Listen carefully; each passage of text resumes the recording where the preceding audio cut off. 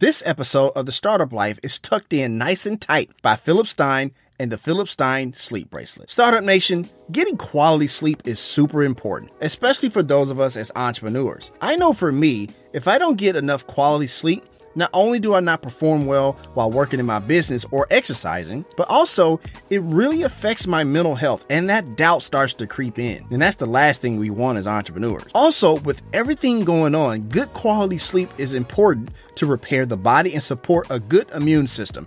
And that is why, Startup Nation, I wear the Philip Stein Sleep Bracelet. The Philip Stein Sleep Bracelet uses natural frequency technology to reinforce our biomagnetic field to improve deep sleep, length of sleep, and overall sleep quality. This helps produce a healthier heart, regulate weight control, and help strengthen the immune system, which helps destroy bacteria and viruses. Right now, when you go to philipstein.com, use code SLEEPEZ and you will get 10% off the entire store.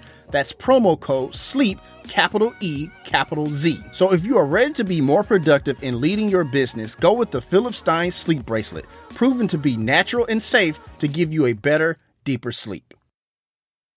This episode of The Startup Life is brought to you by Let's Get Checked, the leading provider of at-home health tests. Startup Nation, are you looking to improve your male hormone health? With Let's Get Checked, you can do a simple at-home health test that will give you a complete picture of your hormonal health in 5 days. Did you know that in the last 40 years, healthy sperm counts have dropped by 50% globally? Hormonal imbalances and reduced levels of testosterone are becoming a huge concern for men these days. Male hormones are important for a number of different functions, such as sperm production, maintaining a healthy sex drive, and maintaining muscle strength and mass. Some of the main symptoms of hormonal imbalances include low energy and fatigue, erectile dysfunction, low sex drive or libido, and infertility. So how does the process work? Your test is delivered straight to your door. You just have to self-collect your blood sample from the tip of your finger, mail the sample back to their accredited laboratories in the prepaid label, and receive support and guidance from the LGC medical team,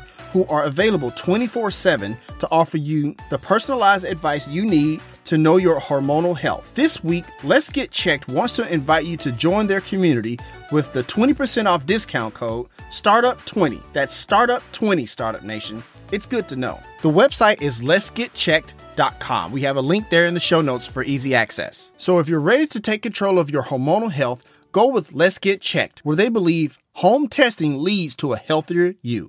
Tetra powers this episode of The Startup Life. Okay, Startup Nation, I want to talk to you about our sponsor, Tetra. Tetra is an app for iPhone and Android that lets you do business calling and texting from anywhere. I know so many entrepreneurs that are still using their personal phone number for business calls. It can get complicated drawing the line between your personal and professional life. Startup Nation, this is the best business phone app out there. Whether you just need a business phone number or if your team is ready for a complete business phone system, Tetra is totally flexible and can grow with your business. And it's all unlimited calling, texting, and all of the powerful call management features like auto attendance, call recording, user groups, and more for just $15 per user per month. With Tetra, there's no contract, and you don't need any special hardware, just your smartphone you're already using. Tetra is easy to configure, so you can set everything up yourself, all online, avoiding all the hassle and high overhead costs of setting up a traditional business phone system, which is important because as entrepreneurs, we are always trying to cut cost and time. They're offering a 30-day free trial so you can see if Tetra's virtual phone system is right for you. Communicate smarter and more efficiently with Tetra. Start now at Tetra.com/startuplife. That's TRESTA.com/startuplife. The link is there in the show notes if you're listening on the podcast. Tetra, business communication simplified. It's time to be about that life, the startup life. Here's your host, Dominic Lawson. All right, Startup Nation. So I hope you're ready to see some value today. We got a big time guest in the building today. We got Christopher Gerg of Gilware Digital Forensics. What's going on, CG? Everything all at once. Awesome stuff. Are you ready to pour some knowledge into Startup Nation today? Yeah, I hope I can help. All righty. Awesome. So as always, Startup Nation, this is the Startup Life Podcast. My name is Dominic Lawson, and it is powered by the Binge Podcast Network. So first things first, man, tell us about your path on how you got to this point in your career. Well, it's kind of funny. There's very few people that get into information security and or risk management right after going to school for that. I've worked with people who had their master's in Russian literature, had a doctorate in mathematics, some philosophy. I mean, it's funny how people come into this industry from different directions. I came a little more traditionally. I started doing phone tech support for Microsoft in Windows 90, or when they launched Windows 95. So you can guess what year that was. Yeah. And from that time, I went through, I was a Windows system administrator. My first MCSE was NT31. Became a consultant for a while, was a network engineer. And then after that met some friends who were penetration testers for a company. And I was a pen tester for about 3.5 years.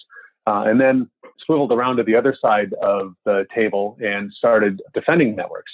After that, I did a lot of intrusion detection work. I was a network security architect, and then kind of just worked my way up to director level and eventually chief information security officer for a couple of organizations.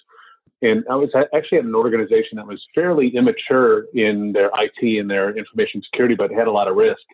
And so I was both CISO and VP of infrastructure and engineering. So all of IT rolled up to me. And we pretty much rebuilt the entire organization, and then I handed it off when we were done. So I like to think, I've worked for large companies. I've worked for done work with state agencies, federal agencies, worked with finance companies, manufacturing, and I was a CISO and chief technology officer at a startup. So I think I've been through the ringer. I hear that. Thank you for sharing that. Now, tell me about those early days, because you were saying that most people who get into this space usually come from a myriad of different backgrounds and stuff like that. But you were kind of pretty straightforward in what you wanted to do, man. Like, so who started you on this path? Was like a parent or teacher? What got you into this space? Well, I started off going to school for management computer systems. And when I was going to college, if you were going to get a CS degree, it was programming. It was all programming. There wasn't any system stuff. And some people like programming. I mean, I can write a Python script if I need to, but I'm more of a systems guy and kind of like an architecture guy. And I like building things. I was the kind of kid that took the vacuum cleaner apart to see how it worked. And I think that kind of thing led me down that path. So I kind of changed majors. I didn't want to be a programmer anymore, and was ready to be a high school teacher when I got the job at Microsoft. And it just really lit a fire under me. It was like the first time I felt like I was in the right spot. Awesome stuff. Awesome stuff. And I love that you shared that early beginning of taking the vacuum cleaner and trying to take it apart and put it back together again. And so I appreciate you sharing that, because I think I find stories like that interesting, right? It's just that one little nudge or one little push there, and you just never know where it may lead. So I appreciate you sharing that, man, for sure. Well, I think it's like information security, and I think just people successful information technology. It's, you need to have some skills, but it's more of a mindset than it is a skill set. I believe that for sure. I definitely believe that. Thank you for sharing that. So, Len, let me ask you about your book, because you co-wrote a book, Managing Security with Snort and IDS Tools. And Startup Nation, if that's a book that you're interested in, we have a link in the show notes for easy access for you to acquire that book. But in the book, man, you said that the way you wrote the book, you kind of found a nice little balance where security administrator wouldn't get bored with the book, but also somebody like who's a small business, a home office manager could understand. So how are you able to strike that balance with your target audience to write that book? I think that's what I do every day. Depending on who I'm talking to, I've got to talk about something potentially highly technical and very specific to people who don't necessarily know the details, who haven't logged in at a command line on a Cisco router or something like that. And so really the first few chapters of the book are a primer on network stuff like IP version 4 stuff, packet filtering, that kind of thing, and packet inspection. And then starts talking about the methodologies, because anytime you need to set the stage and kind of level set before you dig into the details, just to kind of test your audience a little bit. But I don't think you have to drop into jargon too deeply. I don't think you need to get into real tight specifics unless you're, demonstrating a script or something like that to get the concepts across. I talk with a lot of analogies and a lot of visualization, but I don't think it has to be technical unless you're the one actually doing the task. Gotcha. Thank you for sharing that. And Startup Nation, what I hear in that answer, and I appreciate you sharing that, CG, for sure. What I hear in that answer is that like understanding your target audience and really custom fitting or targeting that messaging to that target audience. Because as an entrepreneur myself, I know nothing of IT. in preparing for this episode, Startup Nation, I had to do a lot of homework that you're about to see later in the episode. But I appreciate you sharing that, like understanding that target audience and tailoring that message to them, Chris, for sure. Otherwise, you're just going to come in and be the geek spouting indecipherable acronyms, and you're not going to get what you want. Got you. I appreciate that for sure. So I want to ask you something about talking about in the book, which is Snort. And Startup Nation, that's not something you do when you're sick or have the sniffles. It's actually an open source, free, lightweight network intrusion detection software for Linux and Windows for detecting emerging threats. So basically, it's a system to kind of help with stopping, I'm assuming, and stop me at any point, Chris, trying to stop security threats through cyberspace and stuff like that. And so I guess what I wanted to ask, man, is like, what are some of those big threats that often affect small businesses when it comes to that? Well, a couple things. So Snort is what's called a network intrusion detection system, and it listens and watches the packets going by on a wire and looks for signs of trouble. And it used to be that was a very important brick in the wall to protect an organization. But as encryption has become more prevalent, if the traffic is encrypted on the wire, then what Snort sees is limited to a very large extent. So I would say that a network intrusion detection system is important, but you can't just buy one box of security and plug it in your network and walk away. It's a layered approach, and it's a concept called defense in depth. So it is still an important part, but I think the need for securing things has been pushed out to the edge even more. Absolutely. And when I say the actual devices need to have pretty good controls on them themselves.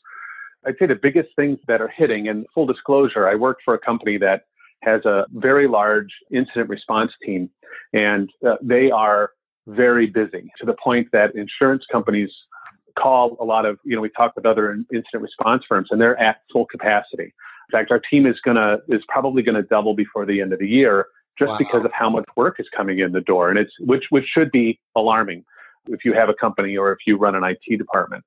But the biggest things that we're seeing are twofold, and the ways they get in and cause trouble are sometimes different. But ransomware, which is think of it as like a virus on steroids that comes in and it encrypts all of the files or at least the important files on a machine. And then the machine's unusable. You can't access the data.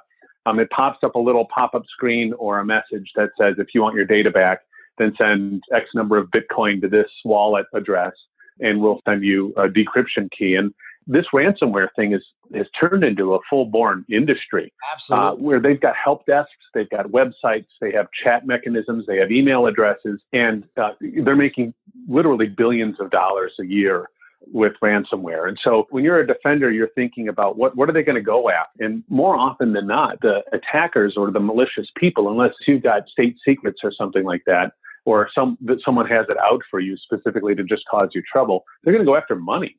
And so ransomware is a real quick way to get money, and a very effective one, because they will encrypt your backups and you can't recover. So you're faced with either 2 months of rebuilding everything and getting things back up and running, or just paying the ransom.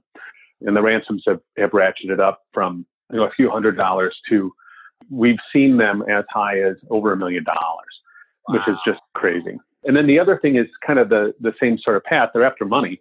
And that's a broad descriptor called wire transfer fraud, where it goes back to the old days when money was being transferred between organizations through literally wire transfers. Now it's pretty much any kind of bank transaction, whether it's payment with a credit card or PayPal or whatever else, where a decent amount of money is getting transferred between two organizations or two entities. And the sender of the payment is tricked into sending the payment to the wrong place. So a good example is, and here's just a case study. We had a company had their email compromised, and the attacker sat in their network in their email for about 6 months, and they dug through and found the finance team and just waited for a big transfer. And this was a construction company, and they were going to be buying some big equipment. Some of these the big front end loaders are a couple $100,000, and so they were buying a few big pieces of equipment. The email came in, said, okay, yep, wire the money to this account. And they said, okay. And then quickly and immediately, the attacker sent another email that was worded in a very similar way, using the same kind of tone of voice, and said, oh, I'm so sorry. we changed banks and I had the wrong account number. Use this account number instead. Wow. And so, so the money was transferred to the wrong account. And 30 days later, they got an email saying, hey, I thought you were going to be sending that payment. And by then it was gone. So that kind of stuff is happening quite a bit these days. And there's different ways that they get into your environment. But most of the time, it's unpatched systems and unpatched services.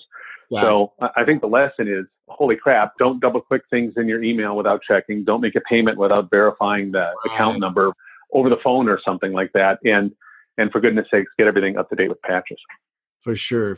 Absolutely, Startup Nation. Just like Chris said, make sure you double check those things before you double click or open foreign emails and stuff like that. Definitely do your due diligence. I appreciate all of that, Chris, for sure.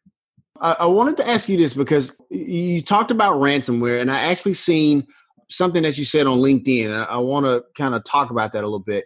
You said that it has been fascinating to see how ransomware has become an absolute and lucrative industry, which you was kind of alluding to earlier. So I want to ask you, man, like, how did this happen? How did we come to be? Is it because we're always trying to get coupons for free stuff and we like offer some of our security? Like, how did this happen? How did ransomware get to a point to where it is now? Well, ransomware only works, ironically, because of tools that were invented for really, really good reasons. So VPNs were kind of brought in place so that you could securely connect to a remote network. But the really good VPNs were built so that people living in countries where they weren't allowed access to information on the internet could use these VPNs, like Tor is one of the biggest ones. And they can essentially tunnel their traffic outside their country and have it pop out, and they can access anything they want on the internet. And the idea was that it will help democracy, it will help freedom, it will help access to information in repressive regimes. That's a good thing. But it also hides where you're actually coming from. And so attackers use that to hide where they're coming from.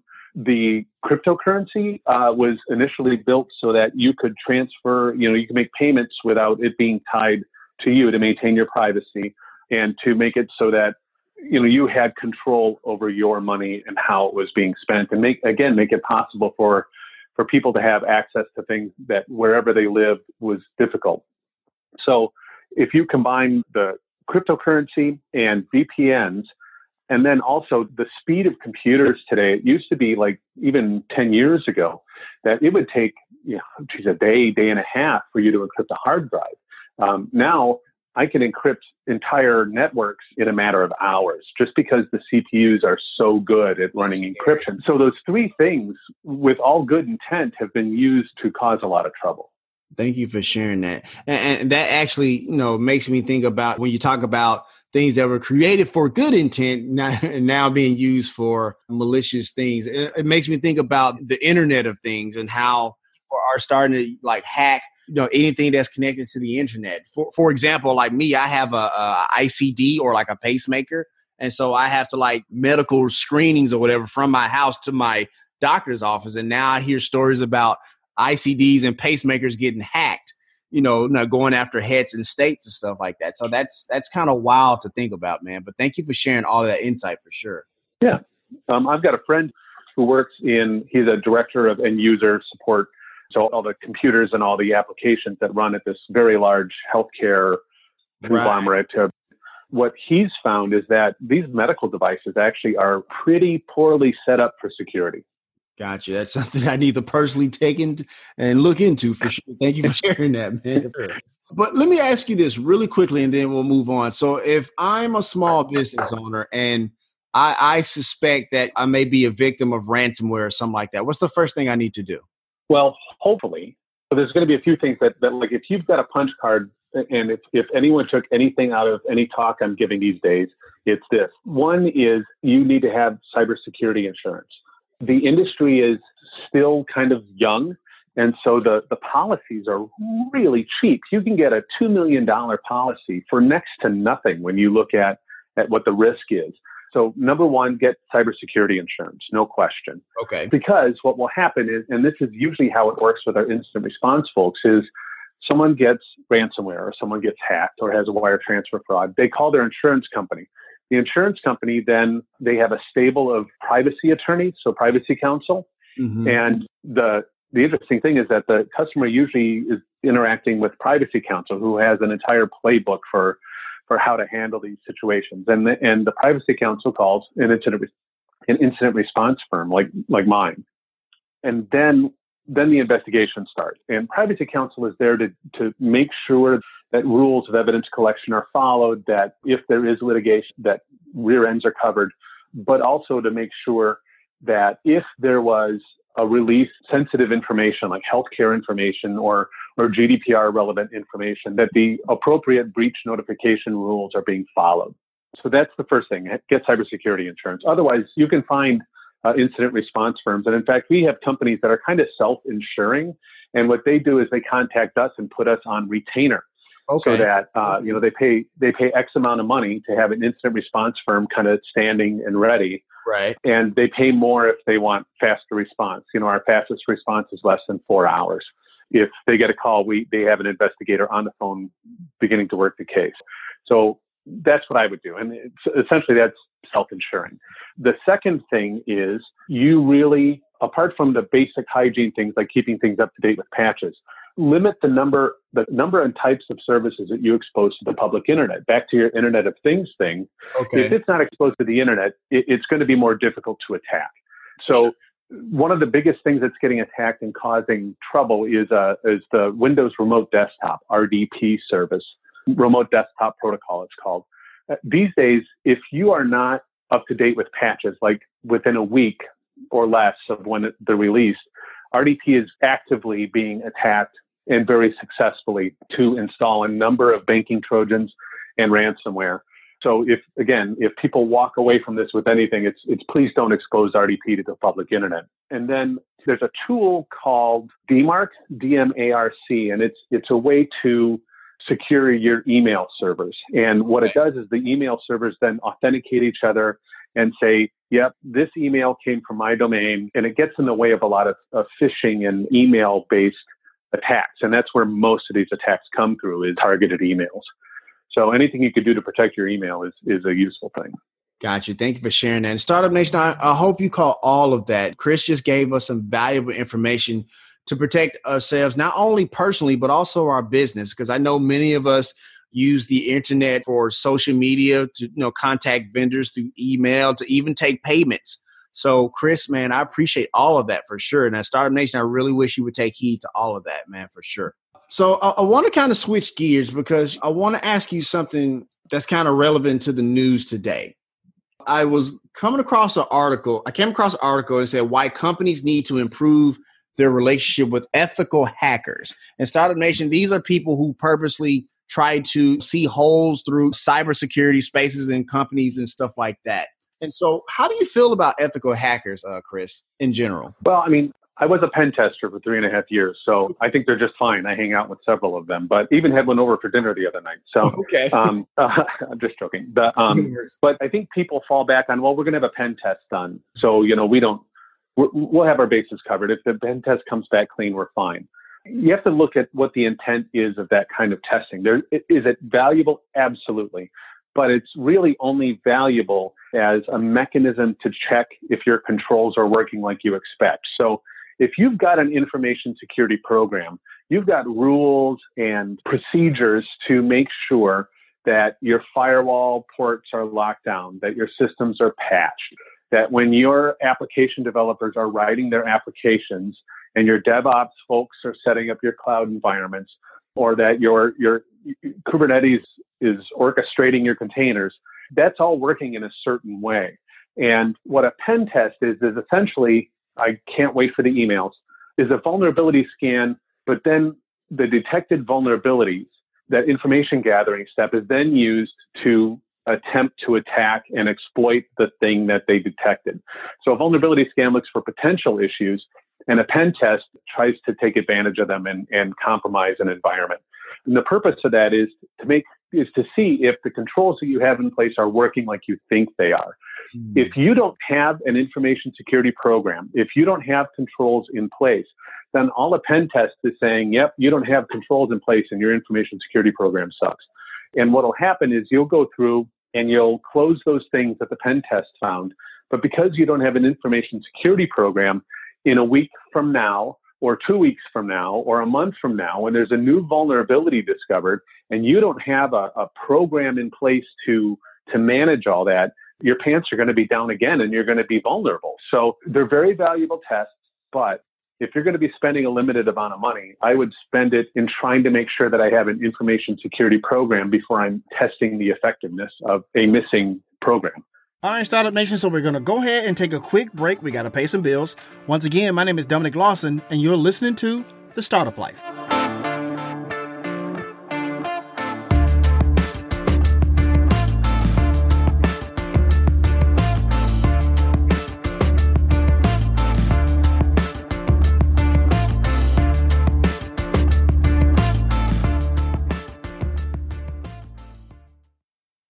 This episode of The Startup Life is tucked in nice and tight by Philip Stein and the Philip Stein Sleep Bracelet. Startup Nation, getting quality sleep is super important, especially for those of us as entrepreneurs. I know for me, if I don't get enough quality sleep, not only do I not perform well while working in my business or exercising, but also it really affects my mental health, and that doubt starts to creep in. And that's the last thing we want as entrepreneurs. Also, with everything going on, good quality sleep is important to repair the body and support a good immune system.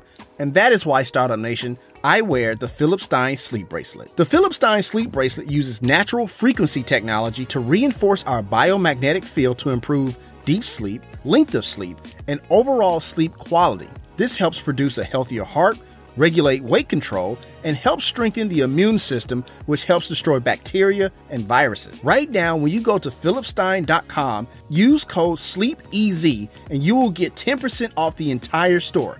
That's promo code SLEEP, capital E, capital Z. So if you are ready to be more productive in leading your business, go with the Philip Stein Sleep Bracelet, proven to be natural and safe to give you a better, deeper sleep.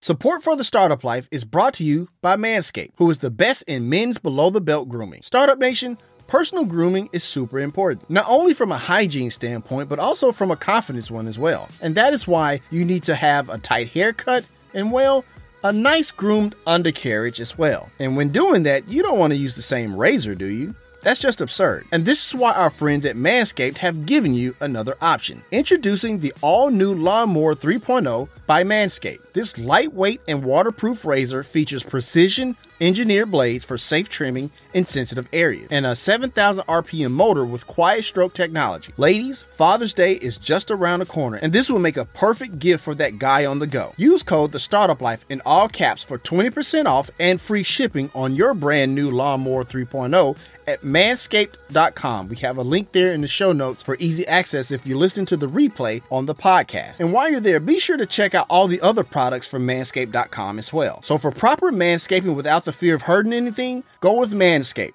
Trust me, your family of jewels will thank you. The Startup Life is powered by Ladder. Startup Nation, as an entrepreneur, you are the engine that powers your business. We have had many entrepreneurs on the show, from those that played Division II basketball, quite a few Ironman participants, and even an NFL quarterback. And the one thing they all have in common is that they know getting early morning workout wins leads to business success for the day. However, it's super important what fuel you use for your workout to get that early morning success. And that's where Ladder comes in. Ladder is a sports nutrition company founded by LeBron James and Arnold Schwarzenegger. Unlike other supplements, every batch is tested by a third party that is trusted by all major professional sports organizations, including the NBA, NFL, MLB, and more, to verify the highest standards for quality, but more importantly, safety. Ladder's goal is to help you unlock your best in any situation. Right now, that means access to special offers and expert advice from their community. All right, Startup Nation, welcome back as we continue our conversation with today's guest here on The Startup Life. All right, Startup Nation, so let's get back into it. So, Chris, tell me about Gilware and the work that you do there, man.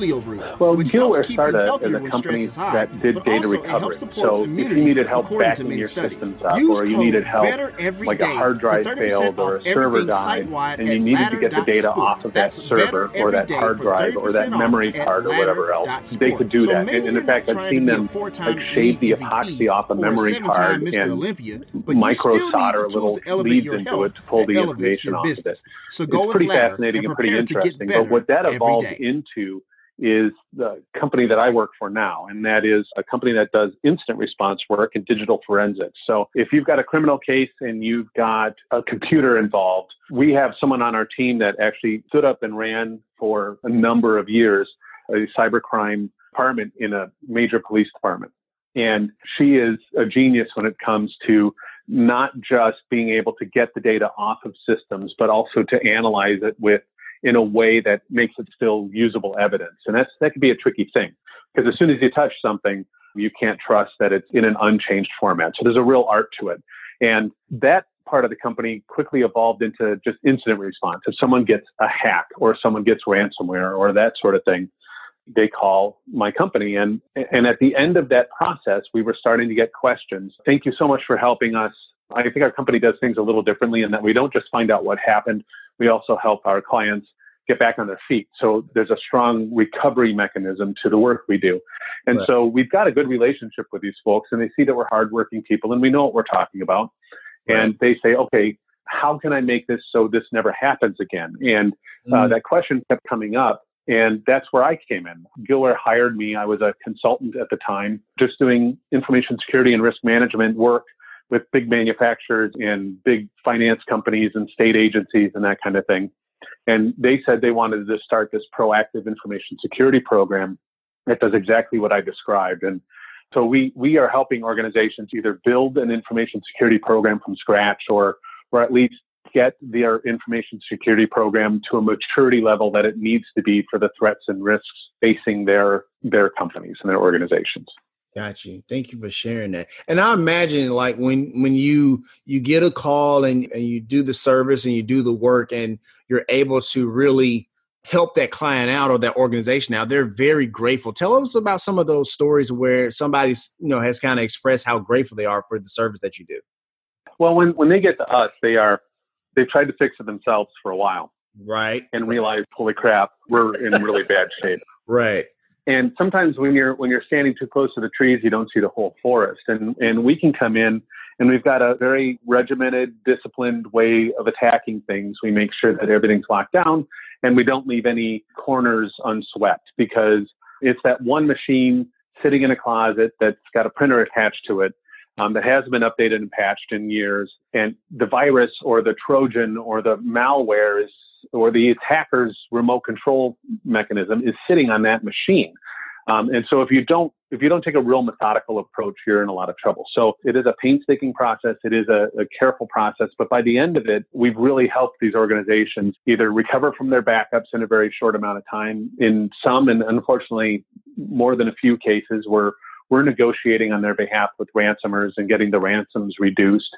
And we're helping them once the ransomware keys are delivered, helping them decrypt the host. So we do have a really good relationship. We've had people send us gift baskets and cookies and a cake before, which isn't good for my waistline, but is really nice. And we always have a follow-up call with me and our incident response folks to make sure that, everything went well, that they're fully recovered, they're happy with how things went, and then kind of tell them about, we can help it so that you never have to talk to the people I work with, ever again. They're really nice people, but boy, you don't want to have to talk to them if you don't need to. Absolutely. And it's more a personal customer service focus. We're in the Midwest, and I think we've got a strong work ethic, and we've got people that really do want to embrace our customers' goals and help them get to the finish line. Got you. Thank you for sharing that. I just wanted to ask, because I imagine there are times where, like you said, like by the time they get to you guys, they've been trying to fix it themselves and kind of get to that point of like, I'm out of my depth here. And so I just imagine that you provide that peace of mind that people are really looking for, because I imagine oftentimes and not, there's very sensitive information that you're dealing with here. So I appreciate you sharing. Absolutely. And sometimes huge amounts of money. Absolutely. Absolutely. Thank you for sharing that.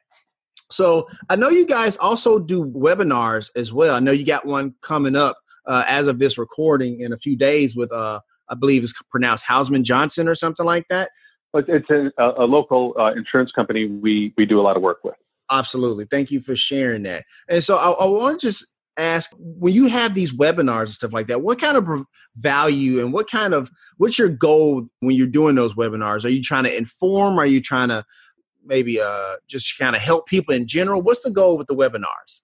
The goal is to share information. There's just not a lot of people specifically trained in information security and risk management. And we're a business, just like any business, and we'd like to get more business and have revenue coming in the door. But I think the best way to do that, especially in this industry, is just to demonstrate that we're competent and we know what we're talking about, and that we're not snake oil salesmen who are trying to sell you the latest thing that's being advertised in magazines. I jokingly call that kind of situation an MBM degree, management by magazine, where you're reading a magazine, you see an ad, and you're like, oh, I got to have this. Gotcha. A lot of times what we're helping customers do is the basic foundational things that they really ought to be doing. And we find that a lot of people don't do it because they don't know that they ought to be doing it. We come across IT departments that are super smart, very motivated people, and really ultimately what they're saying is just tell us what we should be doing and we'll do it. Got you. Thank you for sharing that. I want to ask you this as well, because I know Gilware prides itself on being very affordable. And for what you do, it's highly technical, highly skilled, and not many people are able to do it. And I imagine that some of your competitors charge a pretty penny for their services. So how are you able to strike that balance of being affordable and profitable? I think it's our general approach. We don't sell a la carte pen tests, and we don't sell a la carte little services like information security awareness training. We've partnered with technologies for vulnerability scanning and for phishing testing and for information security awareness training. But the heart of our program, and we'll do one-offs if that's really what the customer needs, but we're working with organizations that have a few thousand employees, but they've got some risk, like a small bank or that sort of thing, or a credit union was the word I was trying to think of. And they've got just a few IT folks. They're well motivated. The lights are on. Things are working fine, but they really don't know what they ought to be doing from an information security maturity perspective, or just having a program at all. And so we have worked with some very large agencies. I've worked with some state agencies using the same methodology, but what we do is it's kind of a CISO for hire, or an information security program for hire, or CISO as a service, or that sort of thing. And what we do is we come in and we do start with a big assessment. We do a threat analysis and a risk assessment. We use that information to build a model of where you ought to be based on those threats and risks. And if you don't have the threats and risks accounted for, you're really not doing your job, because how do you prioritize things if you don't understand the threats and risks? But because we have an incident response team, and I'm hip deep in what is actively being attacked these days, the threats and risks are well known. And we have some efficiencies in our assessment process. And once we finish the big assessment, we build a roadmap. And that roadmap is a project plan. It's a Gantt chart. And it has, what are we going to tackle in the first 3 months, the next 6 months, the next 12 months? And then what are we going to look like? What is our environment and our information security program going to look like at the end of that time? And let's track it while we're going through our roadmap. And we don't just drop the assessment off on your desk and walk away. The same person that did that assessment becomes what we call your trusted advisor. Mm-hmm. And they meet with you every month. They're the ones that are analyzing your vulnerability scans and your penetration tests, and are helping you manage your information security awareness training and your phishing testing, and doing incident response and disaster recovery testing and facilitated backup testing. So we do all this work, but we're able to do that efficiently because the same person that did your assessment and spent that time to understand your business and your technical environment and where your data lives and how it flows and where your flaws are. We can do all that work way more efficiently than if you went and tried to do it in an a la carte way, where each time you have one of those services, they got to start from scratch and learn your environment. So I think that's one of the main ways we're efficient, is that we build that relationship and we develop a depth of understanding of your environment, and that allows us to be efficient. And ultimately, you're looking at the number of hours it takes and have a hopefully realized bill rate, and that's how you figure out if you worked or not. For sure. Thank you for sharing that. And Startup Nation, you can get an instant quote from the website, Gilware.com. If that's a service that you feel like you need, I feel like you need to invest in that service, Startup Nation, for sure.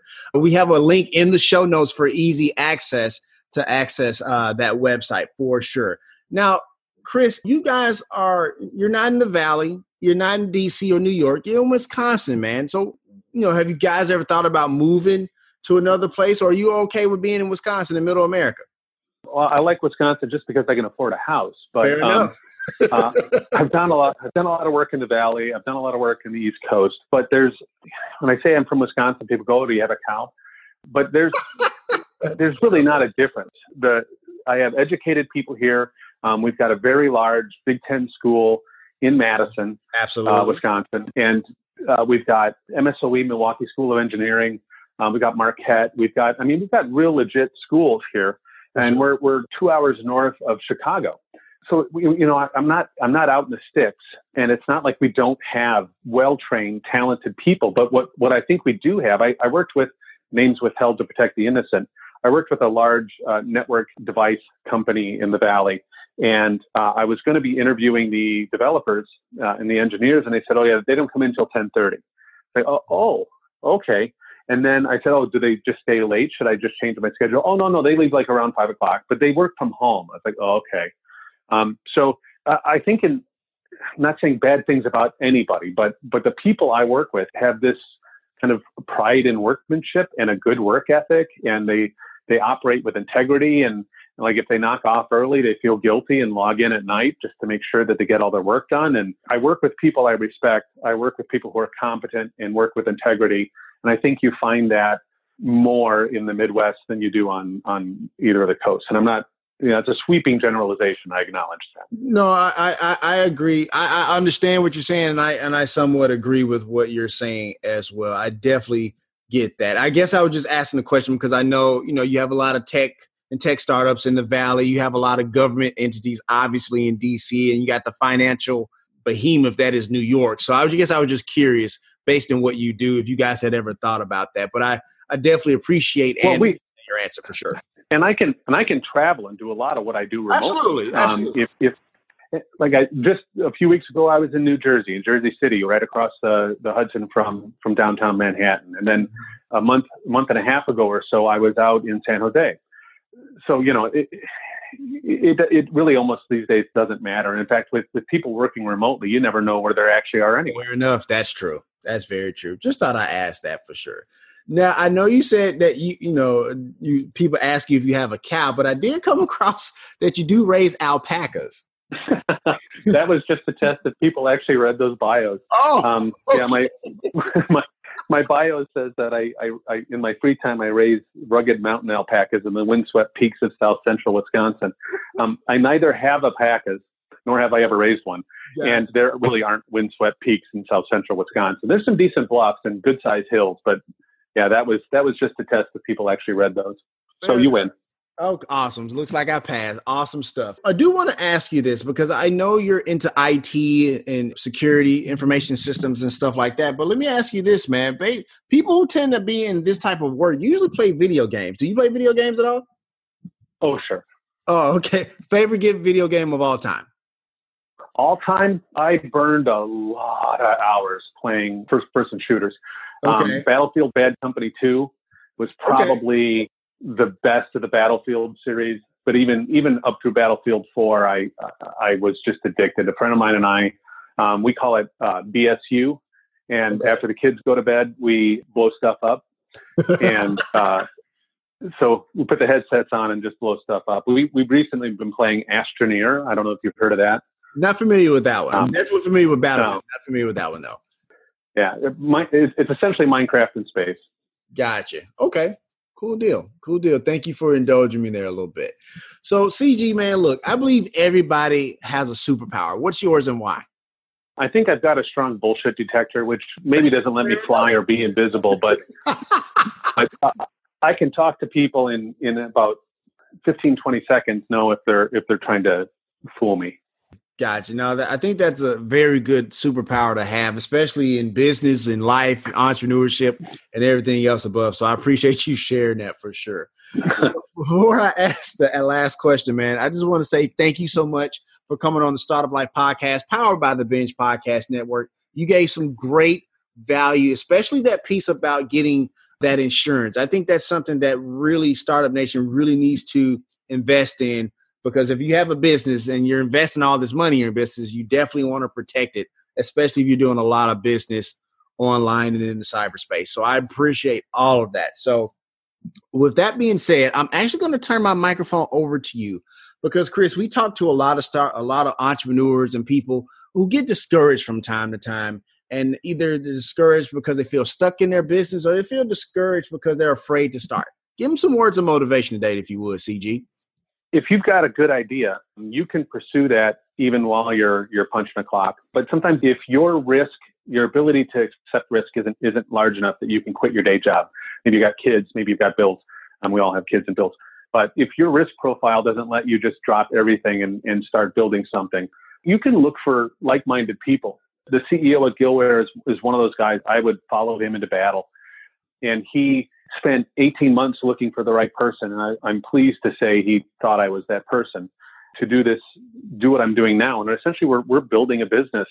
And I think so far we've had success. It changes over time, but I think the big thing is find like-minded people, find people that are going to help you achieve your dream, share the responsibility of that dream. So it's not all just on you, but also be willing to take some risks, but don't let your pride and, geeks are territorial.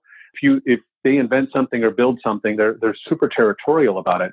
But if you're starting something new and you're talking to people about it, if they have critical information, critical feedback where it says, it just isn't right. Maybe if you did this, it'd be better. Or if, this is why it didn't work, be willing to change and be willing to morph your idea into a blend of what your dream, initial dream was and what the market's going to support. So I don't know, take the risk, find people to take the risk with you and be willing to put your ego aside. I hear that. Awesome sauce. And that's going to conclude this session of the Startup Life. CG, did you enjoy being on the show, my man? I did very much. I hope I get a chance to do it again sometime. Absolutely. We'll consider it an open invitation to come back. All right, Startup Nation. If you want to let us know what you think about our show, have an idea for a show topic, or would like to advertise on our show, send us a message on the Startup Life Podcast Facebook page. And while you are there, like and follow our page as well. It's a great way for us to engage with you, Startup Nation, and really grow our community. The link is there in the show notes. Subscribe to the show as it can be heard on Apple Podcasts, Google Play, Stitcher Radio, Spotify, or even on your Facebook timeline or any other platform you like to get your podcast. If you are listening on Apple Podcasts and you find our content valuable, please give us a 5-star rating, as it will help us climb the charts and help more people find our show. You can also listen to the show on the Startup Life Podcast new website. There you will find the all-new startup blog where I write on many topics that are interesting and helpful to you on your path to entrepreneurship. And hey, if you have an idea, be about that life, the startup life.